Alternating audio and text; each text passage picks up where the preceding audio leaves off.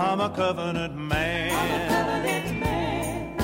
Living in the riches of my Lord and King, I'm a covenant man.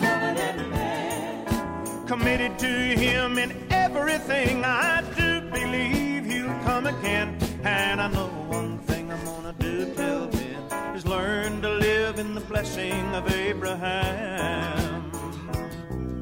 The Lord told me how He wants me to be, to abide in Him and His word. Hello everybody, and welcome to the Covenant Living broadcast. And welcome to the beautiful state of Arkansas. We are taping on location this week, as we do quite often, and I am here on just a glorious, marvelous, cool spring morning. And I want to welcome you to the broadcast. It's going to be a good day. The Lord has dealt with me to just share from my heart on some things to specifically the husbands, or the husbands in training, the men that are preparing to be husbands someday. And before I forget it, I'm going to set the timer, because otherwise this 20-minute broadcast is liable to turn into a 2 or 3 hour broadcast. And then you got to cut it up and you got to do all these things. And so we're going to make sure that we don't go too terribly long. But anyway, this state of Arkansas is where I actually began my life as a husband. My wife and I got married 30 years ago this year, glory to God, and my education as a husband began. And it's been a marvelous, marvelous time. Let's start with a word of prayer. Father, I thank you for this time today. I thank you for this another opportunity to preach and teach. And I believe that healing will take place in lives and in hearts and in marriages today in the name of Jesus. Thank you. Well, I want to start off today. I want to talk to you about some misconceptions. I want to talk to you about positions and places and some religious tradition versus some scriptural reality. And so let's start off in 1 Corinthians. Turn with me over to 1 Corinthians chapter 11. And I want to establish some things here. 1 Corinthians chapter 11. And let's see. Let's just go ahead and start in verse 3. But I would have you know that the head of every man is Christ, and the head of the woman, or the wife, that word translated woman there, it can be translated woman, can be translated wife, and here is specifically talking about wife, not woman. And we'll see that as we go on. The head of every wife is the husband, and the head of Christ is God. And then we go on down a little bit further in the scripture, in the chapter, and come down here, and he talks about, in verse 11, nevertheless, neither is the man without the woman, neither the woman without the man in the Lord. For as the woman is of the man, even so is the man also by the woman. But all things are God. We've got to keep that in mind, gentlemen. Turn over to Ephesians 5. There's been a lot of misunderstanding, miscommunication. You know, by and large, there's just so many things in the church at large. It would be so much better off if people would just stop being traditionally brainwashed, religiously brainwashed, and start being scripturally taught. And that's what we're endeavoring to do today. Let's look at one of the famous husband-wife scriptures in Ephesians chapter 5. Notice he starts off talking about this in verse 21 by saying, submitting yourselves one to another in the fear or in the reverence of God. So that's the baseline. That's the way he begins this whole discourse. Submitting yourselves one to another. And then he goes on and starts talking about the different roles. Verse 22, wives, submit yourselves unto your own husbands as unto the Lord. For the husband is the head of the wife. Now see, there we have clarification from 1 Corinthians chapter 11, where it talks about woman and man. We get clarification here. It should have been translated that way when they translated it into English in the King James Version in 1 Corinthians chapter 11. For the husband is the head of the wife, even as Christ is the head of the church, and he is the Savior of the body. Therefore, as the church is subject unto Christ, so let the wives be to their own husbands, not every husband, not every man, to their own husbands in everything. Now, I want to stop right there for a moment. You notice we have a total of 3 verses, 22, 23, and 24, that are addressed to the wife submitting to her husband. All the rest of these verses through the end of the chapter are directions to the husband. Gentlemen, pay attention. Husbands, love your wives even as Christ also loved the church and gave himself for it, that he might sanctify and cleanse it with the washing of the water by the word, glory to God, that he might present it to himself a glorious church, not having spot nor wrinkle or any such thing, but that it should be holy and without blemish.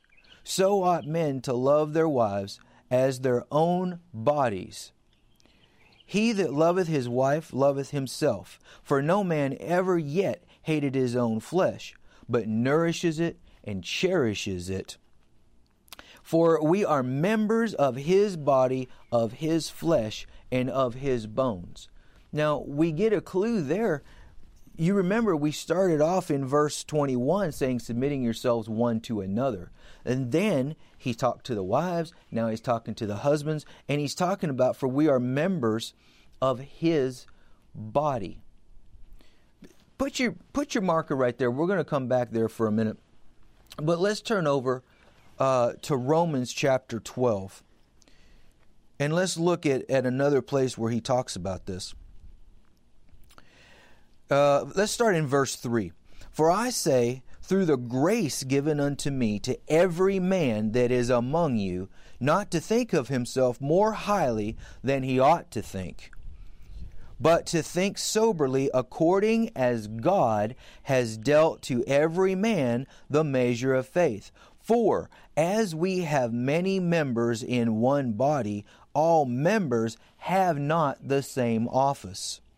For we, being many, are one body in Christ, and every one members one of another. Having then gifts differing according to the grace or the anointing or the calling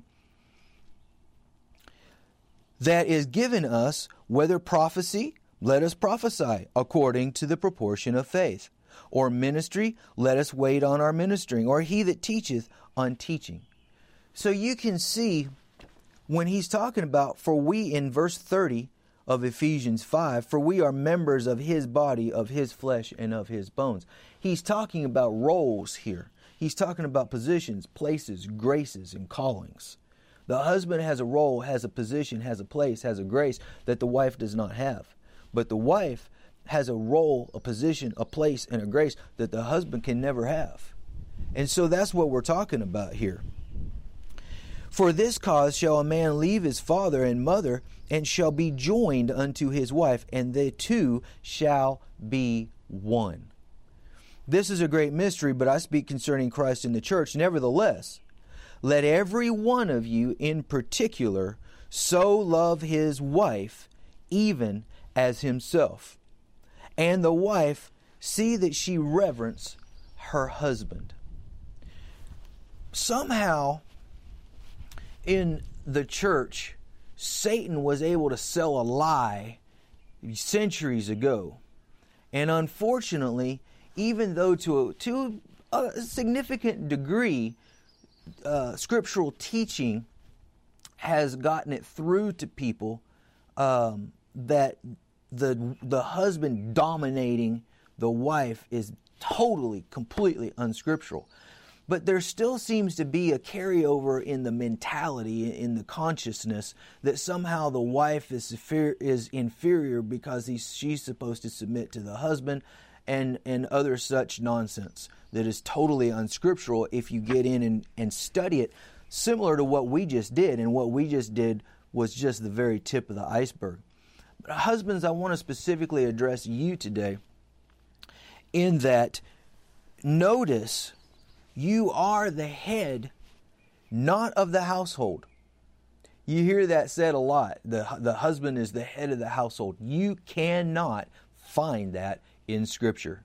It is not in there. As a matter of fact, well, this is just a little rabbit trail. There's a whole study. The wife is the one that builds the home and the house and manages it and has dominion over it, scripturally speaking. The husband is not the head of the household. The husband is the head of his wife. He is the head of his wife. Now, do you know what that really means? Well, let's find out. He says, husbands, love your wives even as Christ also loved the church and gave himself for it, that he might sanctify and cleanse it with the washing of the water by the word, that he might present it to himself a glorious church. Well, if God is the head of Christ, and Christ is the head of the man, and the man is the head of the wife, and should treat her as Christ treats him, as God treats Christ, now we have a basis of study. We need to find out, how did God treat Christ? How does Christ treat us? Because that's how we should be treating our wives. Turn over to Hebrews. And as you can see, I have no notes. I sat down all morning as I was praying over this broadcast, and I was looking at trying to make an outline and looking at this and looking at that, and it just wasn't coming together. And my lightning fast self finally realized that I was just supposed to sit down and share with you guys from my heart about things that I've learned, things that the Scriptures say about a true husband, and the responsibilities and the actions that a husband should be taking towards their wife. Look over in Hebrews chapter 7, and we'll start in verse 24. But this man, now he's talking about Jesus. If you read back, you'll find out he's talking about Jesus. But this man, because he continues forever, has an unchangeable priesthood. It never changes. He's always doing the same thing. It's an unchangeable priesthood.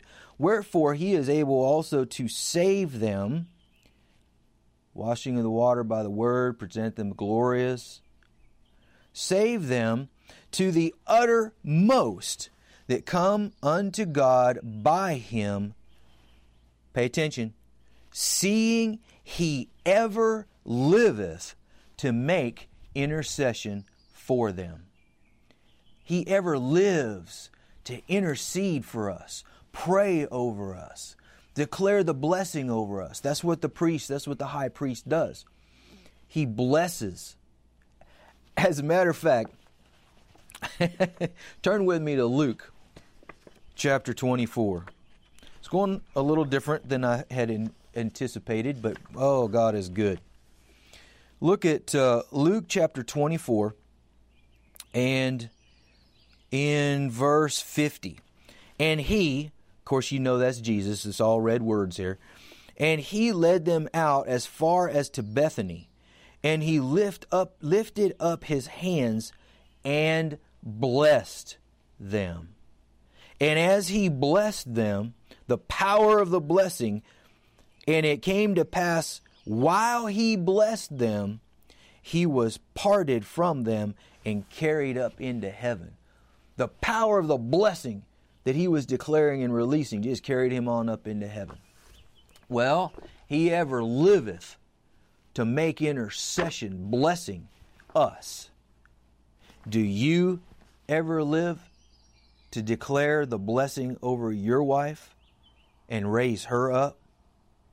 You know, the famous Proverbs 31 chapter concerning the virtuous woman, and has a whole different teaching that we could take for weeks.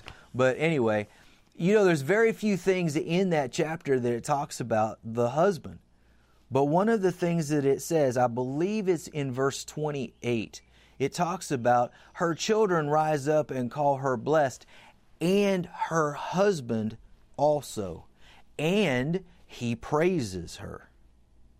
It's actually one of the husband's responsibilities and jobs to ever make intercession declaring the blessing over his wife. Well, what is the blessing? Go back to Genesis chapter 1 and find out what the blessing is. He created man and he blessed him, saying, be fruitful, multiply, replenish the earth, have dominion over everything in the earth. Well, are you declaring that over your wife? Are you going to God interceding for her to him on her behalf, saying, my sweetheart, be fruitful in everything that you do.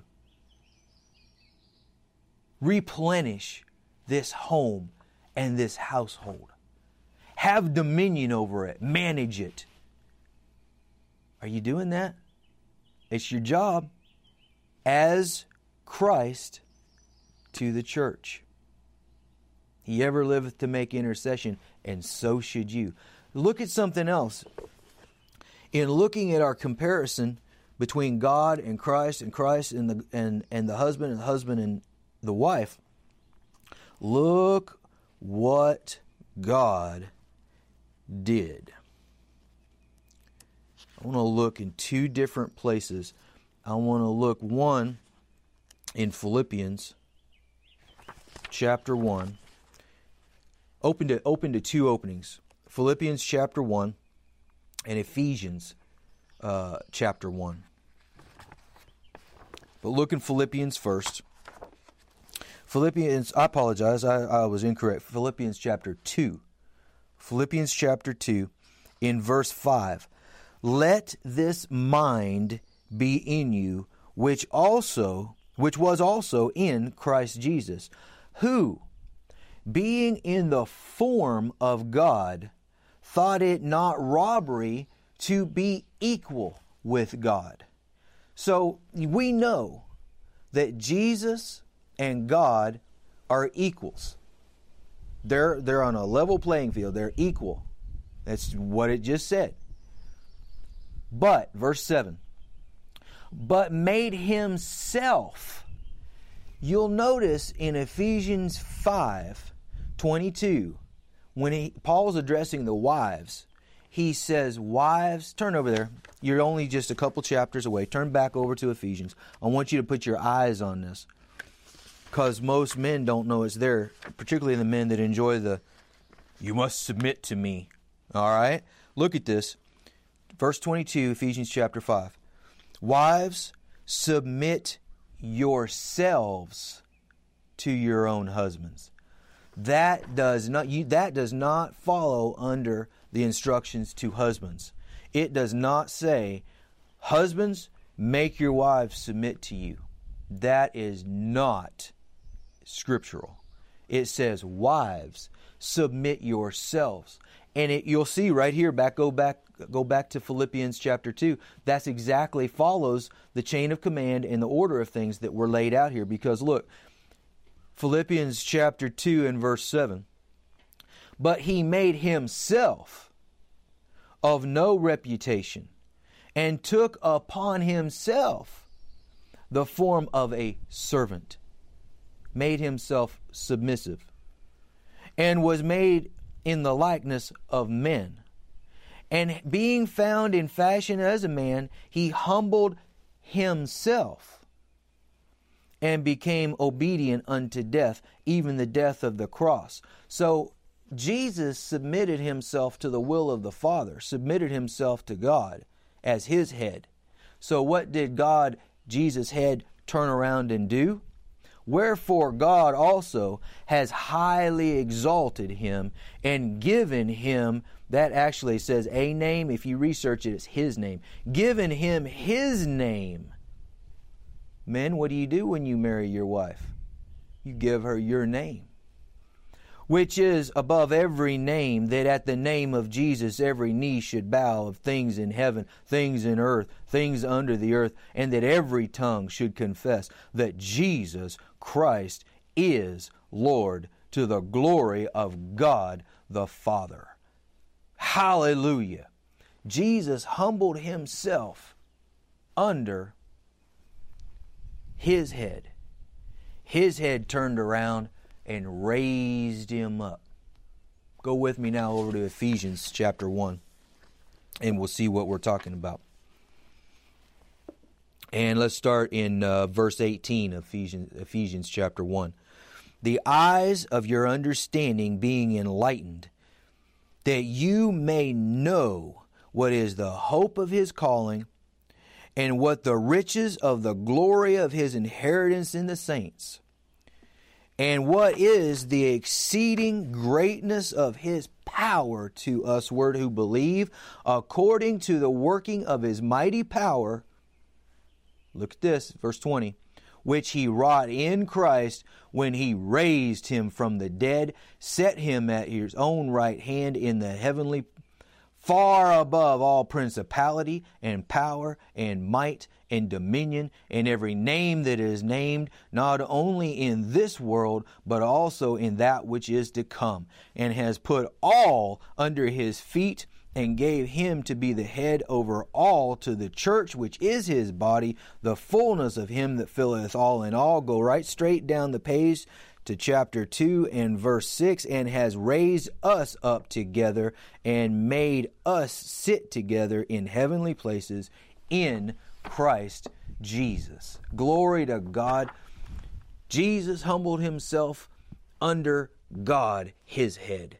God turned around and raised him up above everything. Every name that's named, every tongue will confess he's Lord. He's over all principalities. And then he turned around and he raised us up, made us sit together with him as equals, or as Romans says, joint heirs.